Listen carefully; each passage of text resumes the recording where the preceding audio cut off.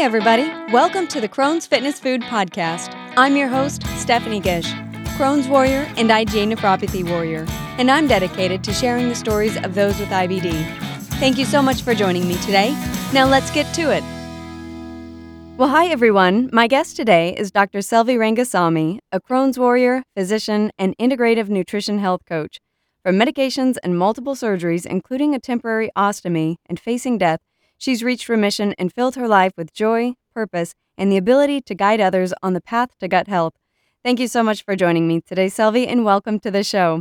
Thank you so much for having me, Stephanie. It's a pleasure to be here.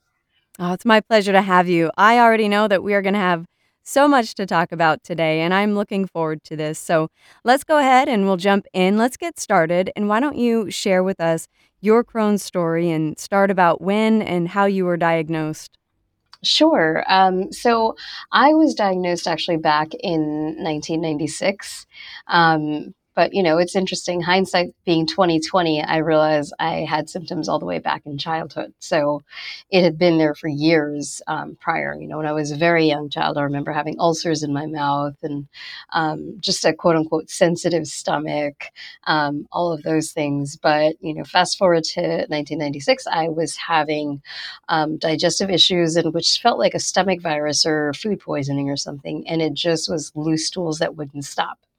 So I would take over the counter medications that would kind of slow things down. I'd stop the medications and it would come right back. And it was like, okay, something's not right here.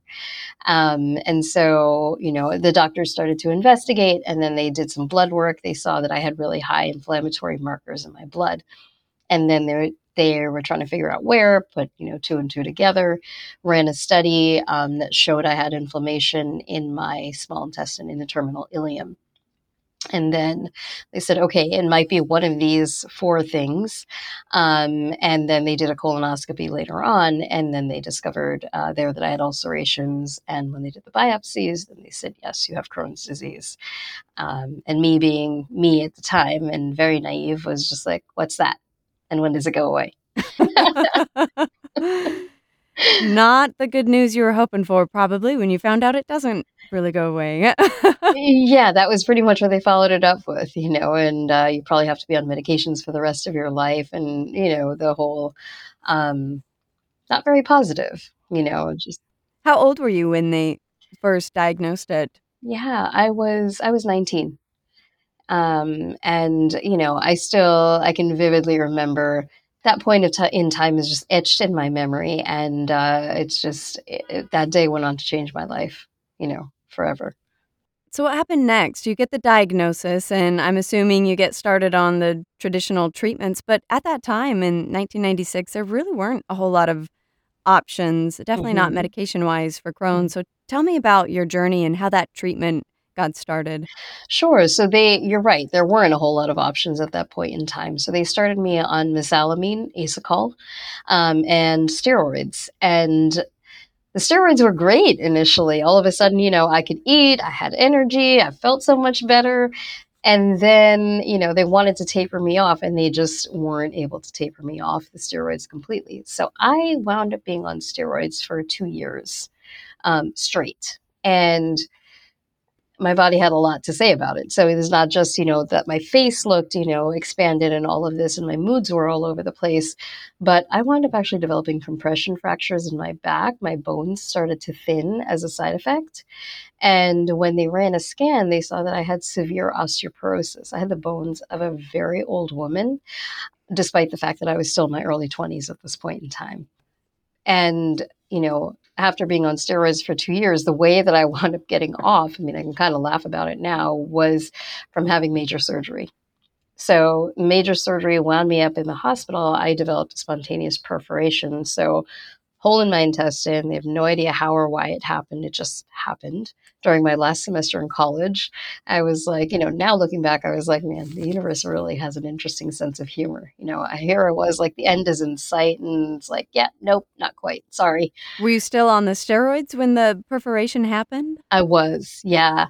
And so that then one of the other, issues with steroids is that it starts to create trouble with the wound healing. Wound healing just is that much harder. So at that point in time, they're like, well, now we really have to get you off because now you have this huge surgical wound and it's not going to heal very easily until and unless we get you off the steroids. So that was kind of when, push came to shove and I wound up needing to get off of the medications. Woke up in the recovery room not knowing what was going to happen. What they had told me pre-surgery was we're going to, do an exploratory laparotomy, and which means just they were going to open up my stomach and kind of see what they find inside. And my young brain just couldn't process any of it, you know. I remember that morning my stomach was actually rock hard, like it was as hard as a table. Up until then, I was in denial. I'm like, I want to go home. I want to finish college. I got things to do. I don't have time to be here. I mean, Yeah. No time for a disease. yeah, exactly. Meanwhile, my mother's like, girl, you can barely even stand up straight. What are you thinking? You're not going anywhere. And I'm like, yeah, I don't want surgery. Yeah, so then I woke up in the recovery room and I had this ostomy bag on my right side. I had another bag on my left side that was connected to the other side of my intestine. I had two drains coming out of my abdomen, and I had this huge wound down the middle that they couldn't fully seal just because of the situation that I was in. So I had huge gaps in between sections of my surgical incision. And I just kind of looked down, when they came to examine me, and I was just like, what the heck happened to me? Had that even crossed your mind? Because you said it was gonna be exploratory surgery, but you were, if I'm not mistaken, you were in undergrad, or had you been in medical Undergrad. school at that point? Okay, so had you really learned in that time much about the digestive system, or had that even been a thought that this might be an option? No. And I mean, looking back now, maybe I've blocked out pieces of it. Maybe they even used the word ostomy. I don't think I understood what that meant. All I knew was that I was going to go into this operating room. Something was going to happen that I didn't want to happen. And that was it. Right. So now I'm seeing this, and all of a sudden I'm like, oh gosh, like things that are supposed to be inside or outside. And like I have this clear bag on the side. I can literally see what my intestines are putting out that I don't want to see. It was a lot. It was a lot to take in. And I shut down emotionally. I totally shut down and cut off from myself because I didn't know how else to deal with it, you know? Yeah. What helped to get you through that? You said you kind of emotionally shut down. Were you just going through the motions at that point, just getting through life? Literally was. Yeah. The one thing I think that did keep me going was they told me that it would be reversible. So I knew, hoped, prayed, but deep down I think knew that this situation was going to be temporary. So I'm like, okay, well, at some point this is going to be reversed. Hopefully, they said hopefully within a few months, but my body would always take things a little bit longer and stretch things out as it needed to, which, I have compassion for now, not so much at the time. But I'm like, okay, so that'll be reversed and then I'll be able to recover and then I'll be able to go to medical school and then life will go back to normal. Did it go back to normal? Oh, hell no. Yeah, you and I know there's a different punchline to that story. So take me through that. You've got the ostomy. You're thinking, you're going through the motions. Yeah. How long did you have it? Were you on any medications? Did they stop the steroids since you had the ostomy, or was it that and steroids or more? So they did stop the steroids at that point in time, and I felt like I was really struggling to recover. I had the ostomy for almost a year, like almost a year. Yeah, it was 1 month less than a year. And in between that time was when I developed a compression fracture. And I was like, okay, so the incision, the surgical scar, like took over 9 months to heal, and it needed to heal completely before they could go back and reverse things. Then I developed this compression fracture, like almost at the end of that window. So that pain needed to kind of get under control before they could go in. Because again, one of the first things they're going to tell you after surgery is get up and walk. And I could barely get up from the bed and walk to the living room. So it was excruciating. So that needed to get under control. So yeah, I mean, in terms of what would keep me going during those time periods, I really got into cooking. I loved watching Food Network. I loved to be in the kitchen, and I'd always loved to be in the kitchen, but more to bake when I was younger. Now it was more to cook and to experiment, in that way. And that gave me some sort of sense of normalcy. I was staying with my parents at the time and just kind of trying to get through the day, and the end point for me was medical school, was just like, okay, I got to do what I got to do and I've got to get there. And that's what would keep me, going in some sense.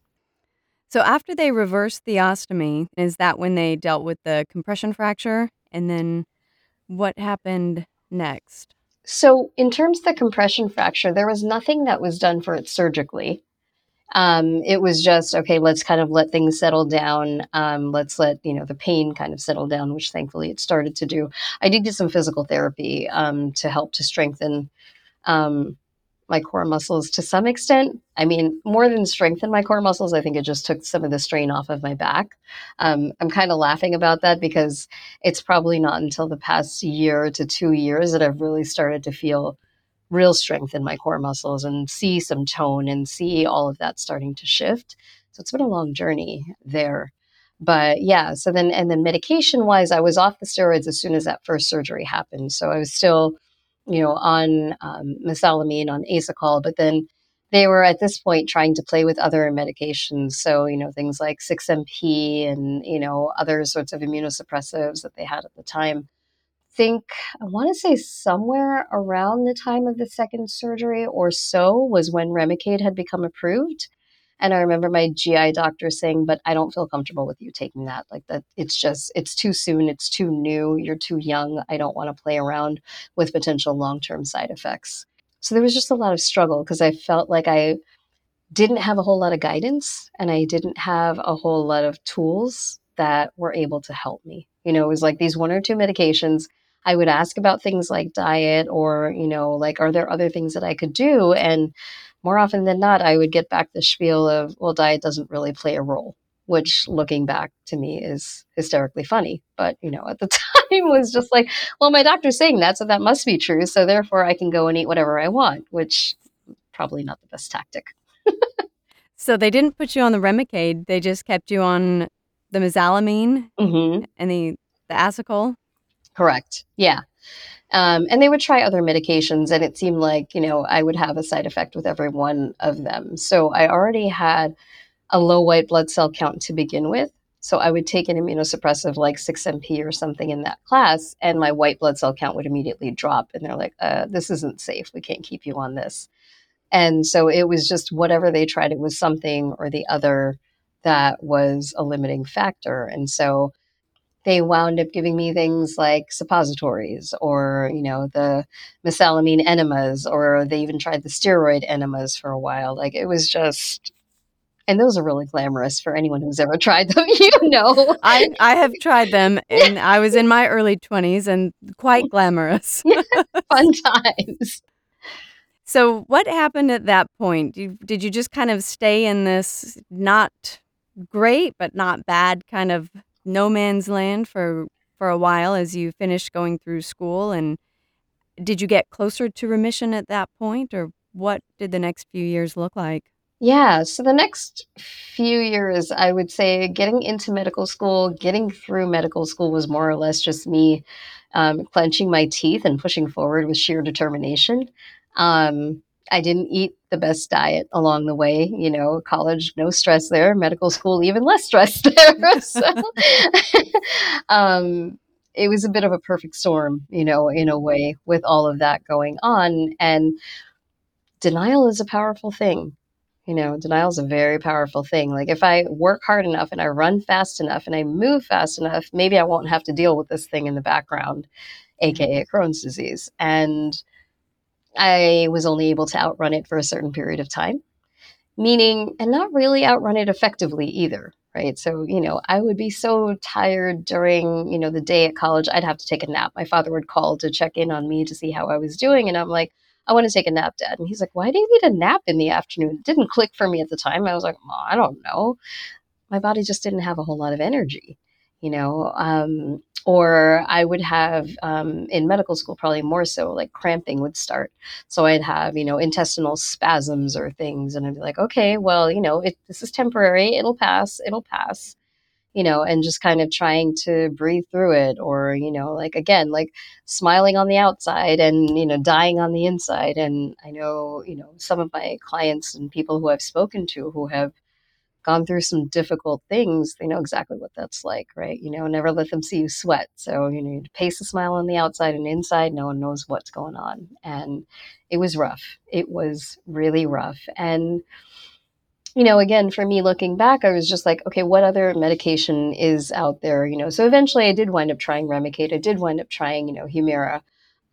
I did okay with Remicade until I didn't do so great. And all this time, I was never able to get to remission, not through blood work or colonoscopy, not through physical symptoms either, right? So I was still feeling pretty lousy, you know, along the way. And I'm like, okay, well, I obsessively follow, the magazines or whatever to be like, okay, what new thing is coming out? Or are there, studies? Is something else new promising coming out on the pipeline? And I was so focused on that and what could be. But meanwhile, I mean, that's only one piece, one potential piece of the puzzle in my experience and in my opinion.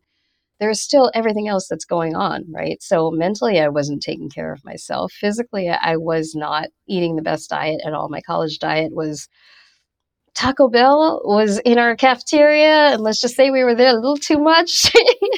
Lived in New York City. There's a lot of good food to be had, and I wasn't eating the best quality, right? So the amount of pizza and takeout Chinese food and, all of these things where, thankfully I was not in a space to drink. So I didn't drink alcohol, but I was doing everything else that wasn't really serving me, and meanwhile, I was also on multiple antibiotics that because my doctors were like, at a last resort, like, let's try some Cipro and some Flagyl, which may be helping on one side, but really damaging on the other side, and this was super long term. So that part, the blessing was it kept me off the alcohol.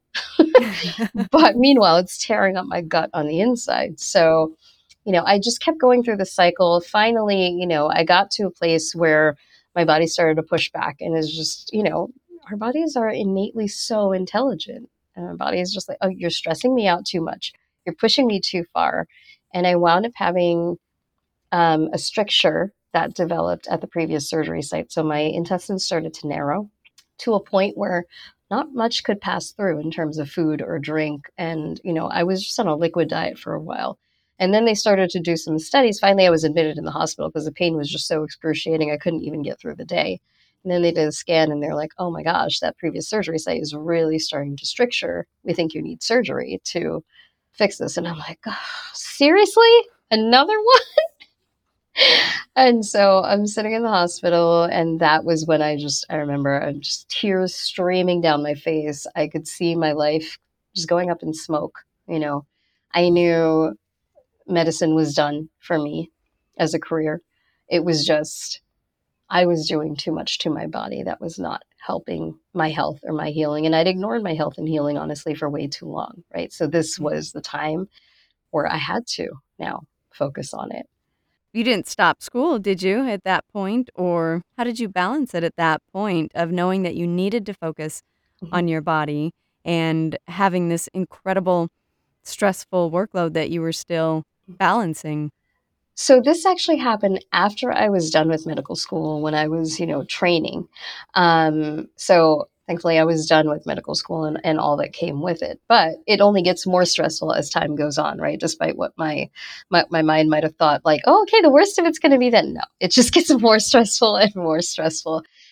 And sometimes I think our bodies know. Sometimes I feel like our bodies can make it through a really, really stressful period, and then it knows when that's over, and then it's like, "Okay, now the floodgates are open, and all these problems that I've been saving up for you are gonna come out now, Yeah. even though you've still got more stress ahead." Like, that moment was done, so it's like the body says, "Focus on me right now." 100%. It was literally my body crying out for help, right? And so I was in pediatrics and, I tried to delude myself into thinking I got a virus from one of the kids or, this or that. And it wasn't really that, right? It was my body crying out. And so, honestly, mentally, I was pretty depressed at the time. I had the surgery, the recovery, every one of my surgery recoveries have been nightmares. I was sitting in the recovery, not in the recovery room, excuse me, in the hospital room and unable to move in so much pain.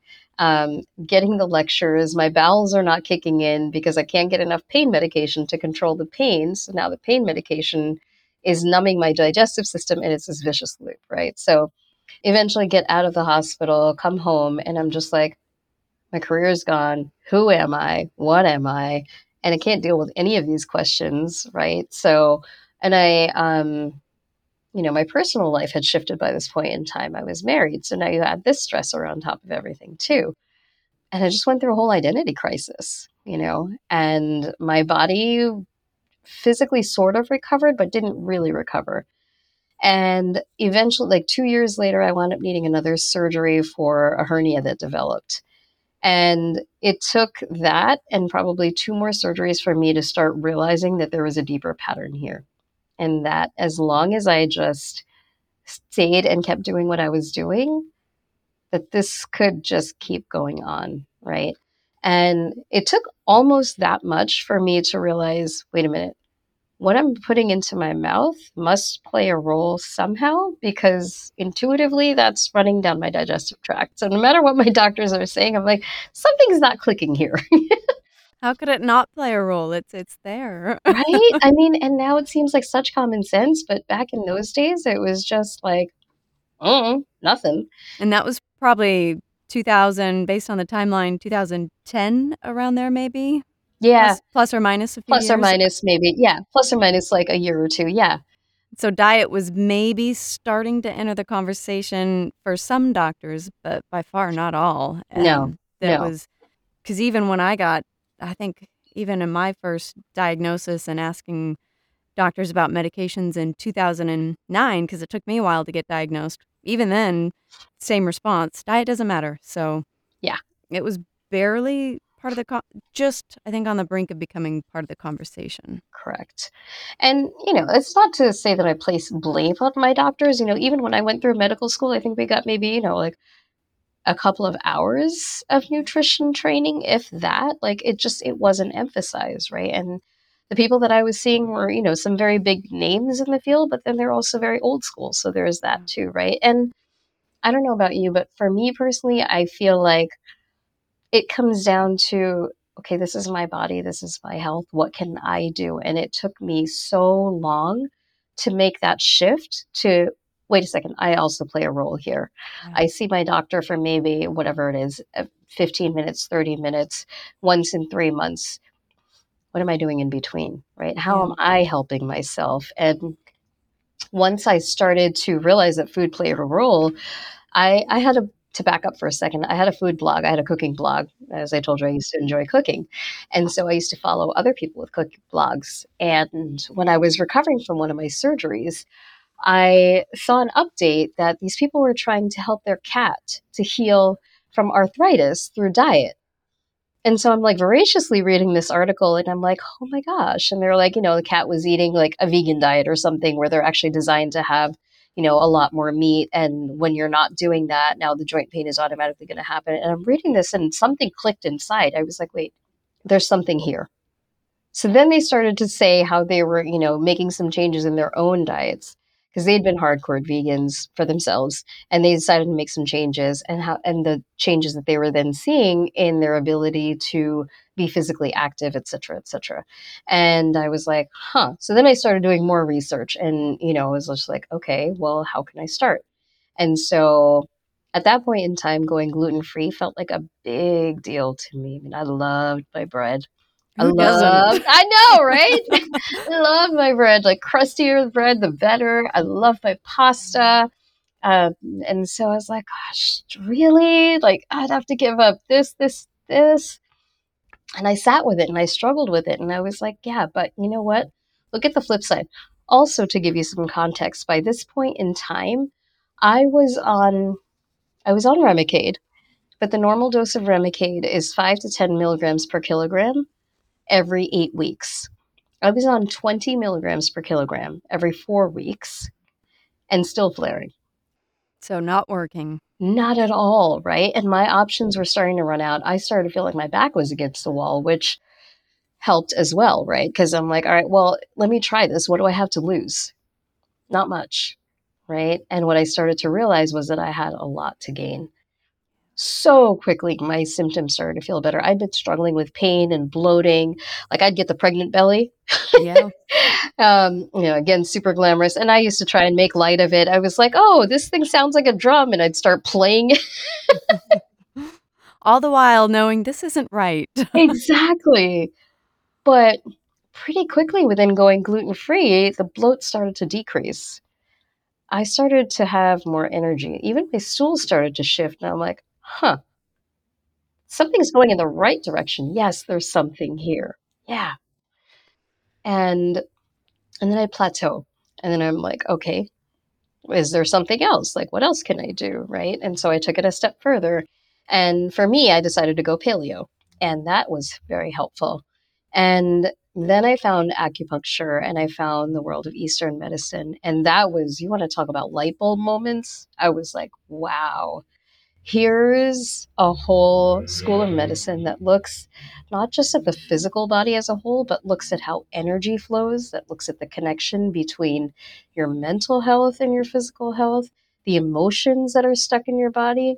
Like I go to my acupuncturist, she'd take my pulse and she's like, are you feeling angry today? And I'm like, I only know 75 beats per minute. What are you talking about? How are you telling that? Is this magic? Like, and then I'd pick her brain and I'd be like, okay, well, what does that mean? And she'd be like, okay, well, then you should eat these foods. I'm like, well, how does that work? And, and she'd talk about, and she'd talk about how energy flows in the body. And then she'd be needling certain points. I'm like, why is that so sensitive? What does that point mean? I'm such a curious person. Especially with a medical background, I would imagine you would have so many more questions than the average person who doesn't have that additional knowledge that's trying to piece it all together. 100%. Yeah. 100%. And she's such a sweetheart. I mean, she would sit and answer all of my questions.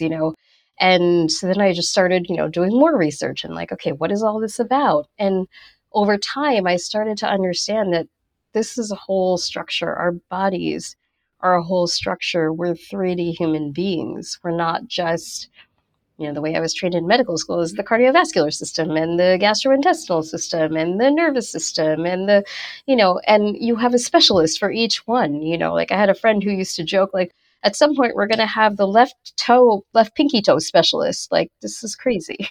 Funny story along that same note is I went in to see my nephrologist last week because I have IgA nephropathy on top of Crohn's. Mm-hmm. So my kidney numbers looked good for where we're at. And but I had this swelling in my ankle, and I said, "Well, since the numbers aren't concerning for my kidneys right now," I said, "I'm guessing this ankle swelling is not related to my kidneys." And my nephrologist says, "Nope, not your kidneys. I don't know. I don't know what it is. So go see your primary care doctor, and maybe she can send you to someone else for a scan." So Wow. it's Yeah. just very Western medicine is just very segmented, like you're saying. Like there's Mm-hmm. cardiovascular system, there's Mm-hmm. this system, there's the nephrologist, and then there's the orthopedist. So, 100%. And and the they number. never come together. Exactly. Exactly. Like literally I've seen, like the powwows that would happen in the hospital. Powwows is a generous word. I mean, outright arguments, right? And I'm just like, how is this helping anyone? And then I step into this world and I'm like, oh my God, like this makes sense. I'm like, so that's why this has been happening. So that's why I've been feeling stuck. So that's why I've been, feeling heavy in my body. So that's why I haven't been able to progress forward. Oh my gosh. Like, and everything I would do started to shift things in a direction that I wanted. So at some point, I was able to then reach not just remission, but like to start getting to a place beyond, you know. And for me, also another piece was when I started to do deeper inner work, so deep spiritual work of, what are the patterns that are inside of me? How have those been playing out? And I started to untangle those, right? Because the interesting thing is that each one of those patterns, each one of those traumas, which can be a very overused word in this day and age, sometimes I feel, but every time something has happened that we don't necessarily like or we can't accept, it creates an imprint on the nervous system that is carried. So now how do you start to deal with that, right? And I started to learn to unravel that. And then eventually I started to learn to work with my energy field and how to work with energy medicine. Talk to me a little bit about some of those specific things, but first wrap up kind of the food part and Mhm. where did you end up with diet after going gluten-free and then kind of paleo? Did you live in that space, or did you make more refinements? And then talk about more like the specifics of what helped you to unravel the emotions and some Mhm. of those practices. For sure. So I went paleo. Eventually, I wound up finding the GAPS diet, which terrified me the first time I saw it, but eventually it helped me a lot. And I went from that to starting to move more into a place of intuitive eating. So the GAPS diet takes you through stages, and the very first stage is super, super, super simplified to the point of being boring, and that's intentional.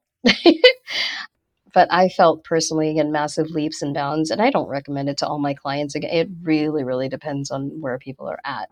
But I knew for me, I was like, I'm going all in. I'm not afraid anymore. Like, again, I finally got this attitude of I have nothing to lose. So I'm willing to experiment on myself and see what shakes out. And I was also super deeply supported, which I think is very important, especially if you're on a more restrictive diet for any period of time. It's very important to have that support, or else I know for me, I would have gone crazy. So I went from that to slowly starting to move out of that into a place of, as I said, more intuitive eating. So what are the things that work for me? What is my body actually asking? I started to get stronger with being in touch with my intuition, and that became a skill over time. And now it's literally like from day to day, what do I need? Right. I nowadays I play around with fasting sometimes. For me, I find that to be super helpful. Sometimes just giving my gut and my body a total rest feels amazing.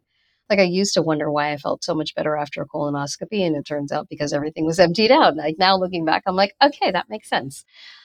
So, yeah, it's literally like that. Like, how I eat today might be very different than how I ate yesterday, might be very different than how I ate tomorrow. So I just really listen to what my body is asking for and do my best to give it that, and that works the best.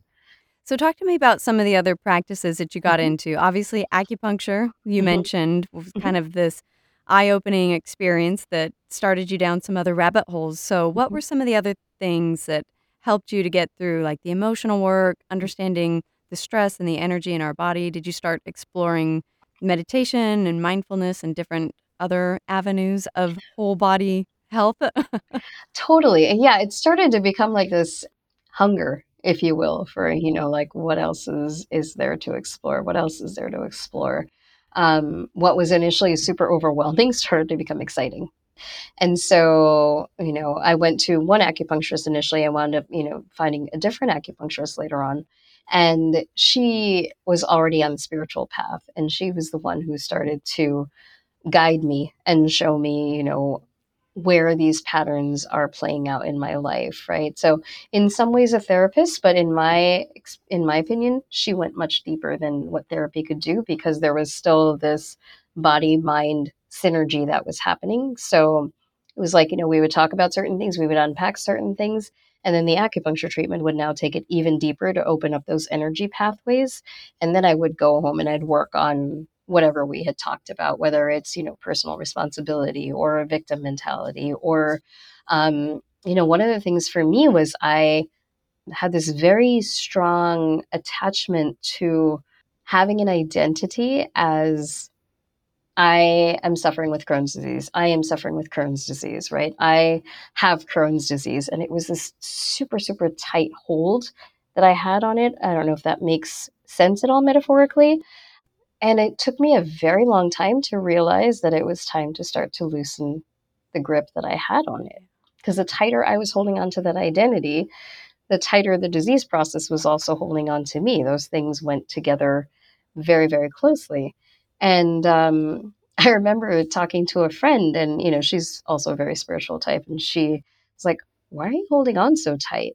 And I was like, "Oh my gosh, you're right," And then I started to change the way I spoke about it, change the way I thought about it, change the way I interacted with it, and I eventually was able to make peace with this disease process that I was like had taken away X, Y, and Z, right? So many people talk about the new normal and accepting the new normal, which is a beautiful goal, but I feel like more often than not, what can happen along the way is, okay, fine, I guess this is my new normal, which is very different than getting to a point where you are able to say, with absolute authenticity, this has been a part of my journey. This is a part of my experience, and I accept that for what it is, no more and no less. And that's been a huge part of what I, also try and pass forward, because that disentanglement ultimately leads to empowerment, right? So now this disease process is not ruling me, is not ruling my life. It gets to be maybe a part. And honestly, now it's not even a part of my life anymore. It's such, not even an afterthought, you know? How long do you think it took you from that initial path down diet and learning about this whole mind-body connection until you finally reached remission? So to reaching clinical remission, right, where my blood work numbers looked okay and my colonoscopy results looked so much better, was probably maybe 2 years.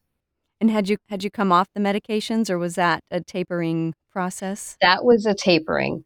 And I knew for me personally, my goal was always not to be on any medications. My doctors had a lot to say about that along the way, which I totally respect and I understand. But for me, I was just like, I don't want to be tethered to this if I don't have to be. So I knew I wasn't going to stop until that happened. And that took much longer because there was a lot of deep seated stuff, meaning a lot of deep seated emotions, a lot of deep seated pain, a lot that was unprocessed. So I went through at least 5 or 6 surgeries and emotionally never really processed any of it. So all of that was inside that I had to look in the face, that I had to address if I wanted to ever be free of it. Disentangling this identity was another piece, right? And then also deeply detoxifying my body, but I don't mean, some people think of detoxes and they go under some interesting rabbit holes that I don't agree with, because I'm like, anything that's that harsh, that is stressing your body out, you might want to think twice about it.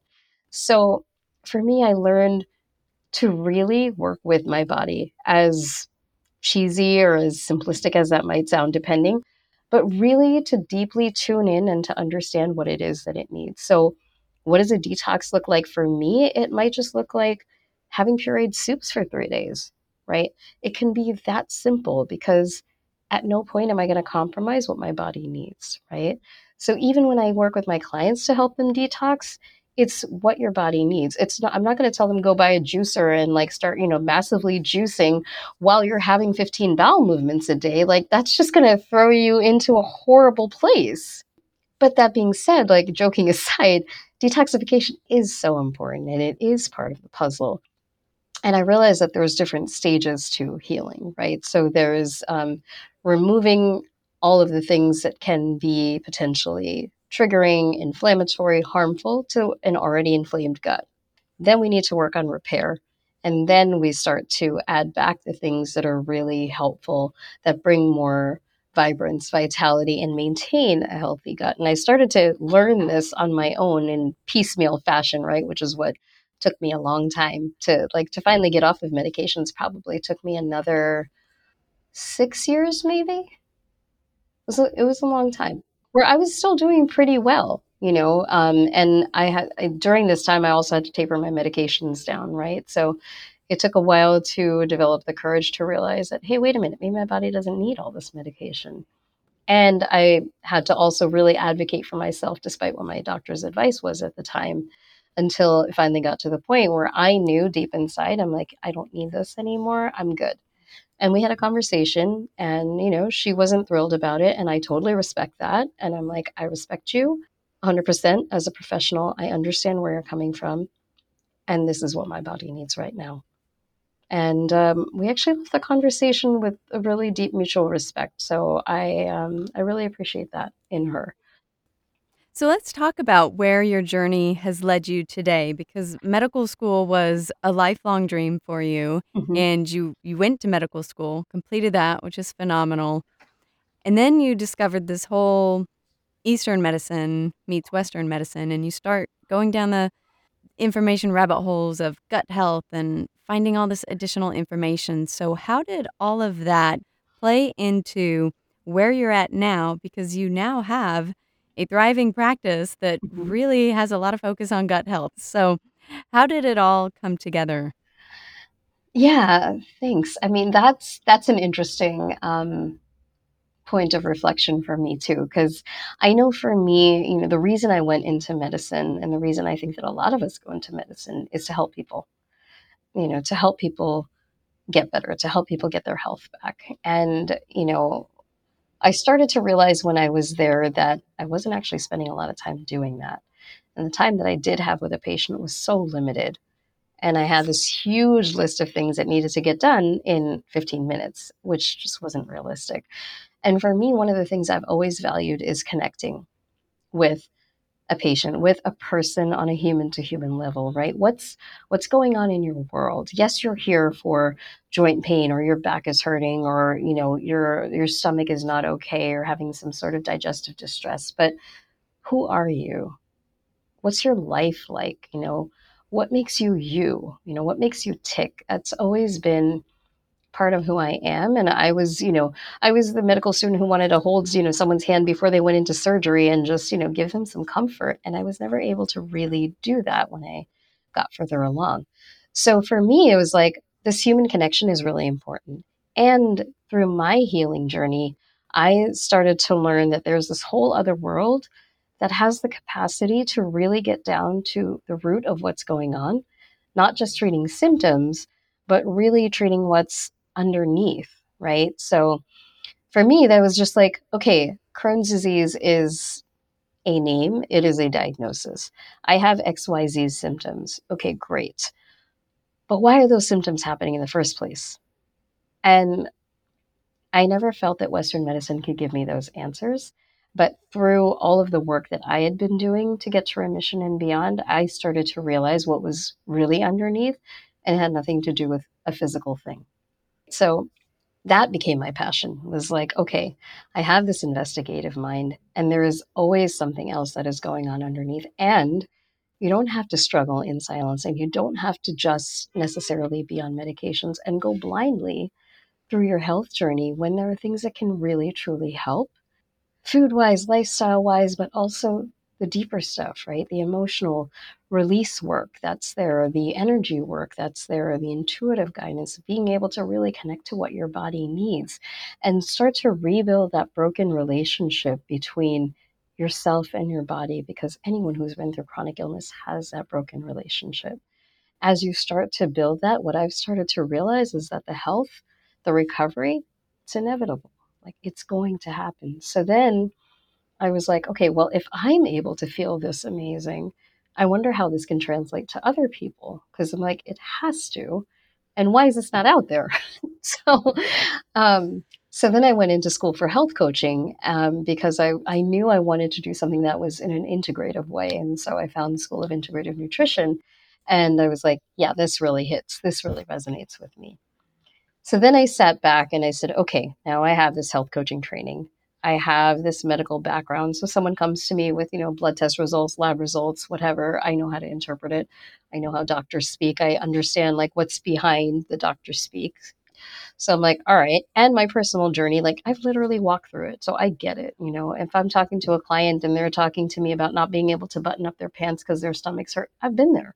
I've been in the place where all I could wear are the moo Like I get it. you know?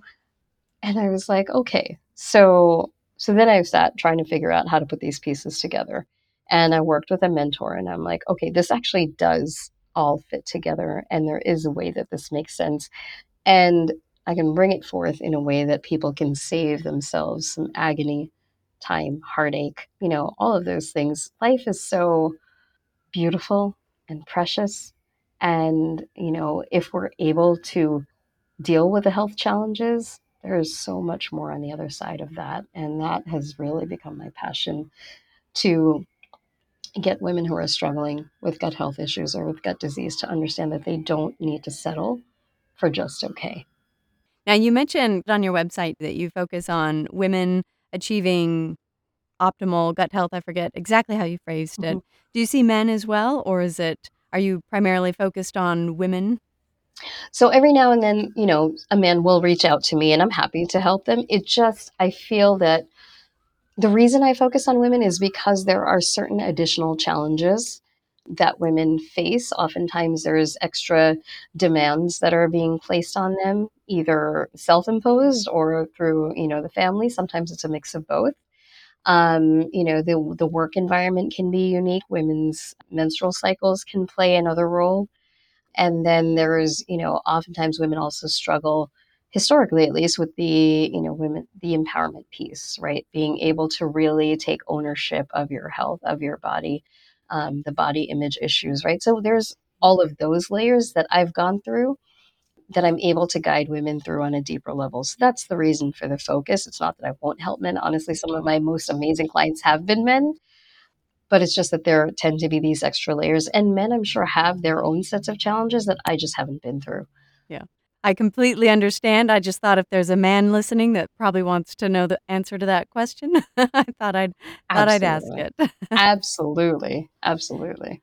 Yeah. So talk to me, what does it look like when someone comes to you and you have a client and they want to work with you? What does that look like, the initial process and then taking them through working with someone? hmm Yeah. So my work tends to be pretty intuitive, right, in terms of the flow of it. But when someone comes to me, the first thing I do is take sort of a health history. I don't tend to really love using that term because most people have been through a gazillion of those in their doctor's offices. And they're like, oh, really? I got to do this again. It's much more simplified, but I do need to know the story, right? What have you been through? What have you tried so far? What's worked? What hasn't worked? Where are you in this moment of time? So it starts there. And then we get together on a Zoom call and we just talk. Where are you right now? Where do you want to be? And can I help get you there? And if so, what does that look like? And so it depends. So the newly diagnosed person is going to come to me with a whole different set of challenges, questions, needs, desires than someone who's been trying to get on the other side of this for 10 years, right? So those are two totally different scenarios in my mind and in my approach. So it just depends, right? If they're looking for something that's more in depth, we talk about that. I have some deep one on one experiences that I can guide people with. Sometimes people are like, can we just try a session and see how it goes? Yeah, absolutely. I'm open to that as well. The only thing that I do ask is that people come into a conversation with an open mind and just allow themselves to experience what's possible. So, what I like to say is, as deep as someone is able to go, that's as deep as I want to be able to take you. So there are people, going back to that example, right? Someone who's been through this, let's say, for 10 years and has been trying all the things and has been to the holistic practitioners and the naturopath and this person and that person. But there's something missing, right? Can I help you find that missing link, that missing piece? Are you open to energy work? Can we go into there, right? Are you open to intuitive healing? Can we start tuning into what your body's asking for, right? So it depends on how open you are.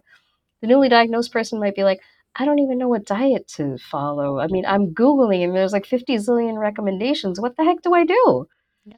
Very different conversation, right? Very different starting point. So the end goal is the same, but it's kind of like, there's multiple roads to get there and there's multiple pathways to get there.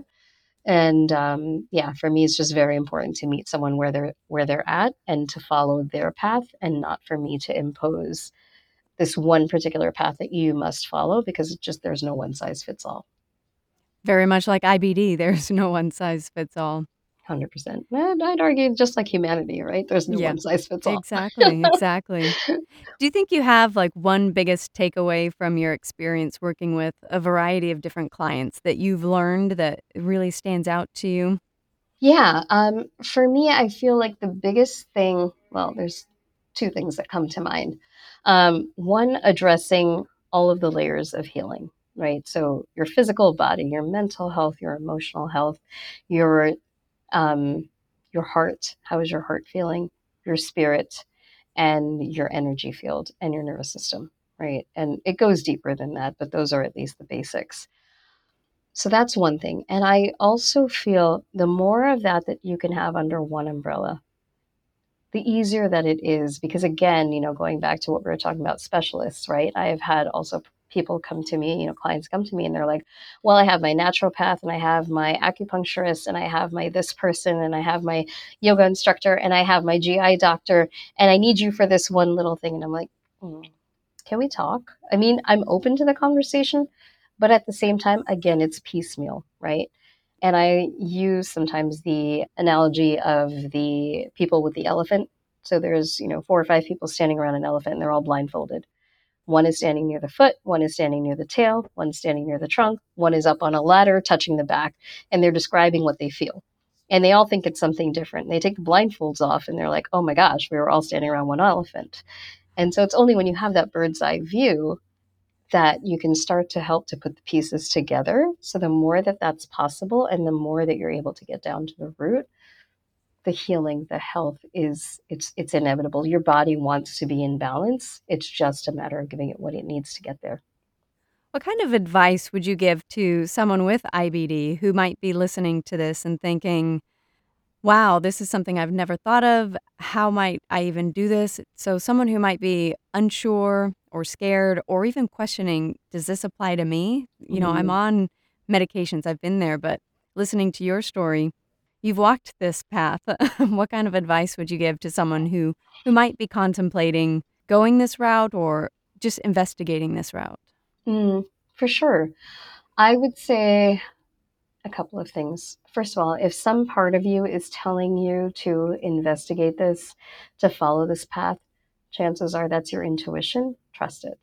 You know your body better than anyone else. You've lived in your body since the day you were born. You're going to live in it till the day you die. If it's telling you something, you can absolutely trust that. Secondly, despite whatever you may or may not have been through so far, recovery is always possible. And the capacity for your body to begin repairing itself, no matter what your relation is to it today, is beyond your comprehension and is absolutely possible. It's just a matter of giving it what it needs. And I've seen this time and time again.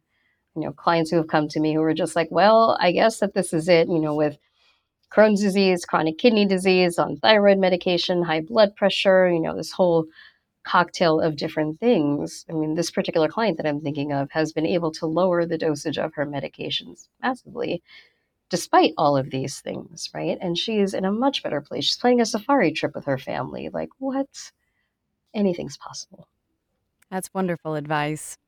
So if people want to learn more about you, learn about your practice, follow you online, where can they do that? So I am on Facebook, which is by my name. I'm on Instagram at dr.selvi.coach. You can come to my website, it's www.drselvi.com, drselvi.com. Yeah, so reach out if you have any questions or concerns, or, if this is for me. I'm happy to talk to anyone. And, even if I just am able to lend an ear and listen to your story, I'm happy to do that too. I will put all of those links in the show notes so that it's easy to find you for anyone who is listening. So before we wrap up, are there any final words that you would like to share with the audience? I think it comes back to something that we were talking about a little bit earlier, and that is that if you know that you want more, despite where you are right now, you can have it, and that you don't need to settle. And that if you're not happy with where you're at, and this is not how you want your life to look like for the rest of your life, because I was faced with that exact thing, you want your life to look different, something has to change, and you're the one that can make that change happen, and you can do it. You absolutely can. I love it. Thank you so much, Dr. Selvi, for talking with me today and sharing your story. It has been such a joy to visit with you. Yeah, thank you so much, Stephanie, for the opportunity. It's been an absolute pleasure connecting with you and sharing. Thank you for listening. If you love these interviews and want to support the podcast, visit my website at crohnsfitnessfood.com, where you can browse my featured products page to shop the companies I love and support. Make a donation using the Buy Me a Coffee link to send a little love, or grab a copy of my book and IBD story, Crohn's Fitness Food and My Rocky Road to Health. If you have an IBD story that you want to share, send me an email at story@crohnsfitnessfood.com. And always remember, be strong, be grateful, and keep going.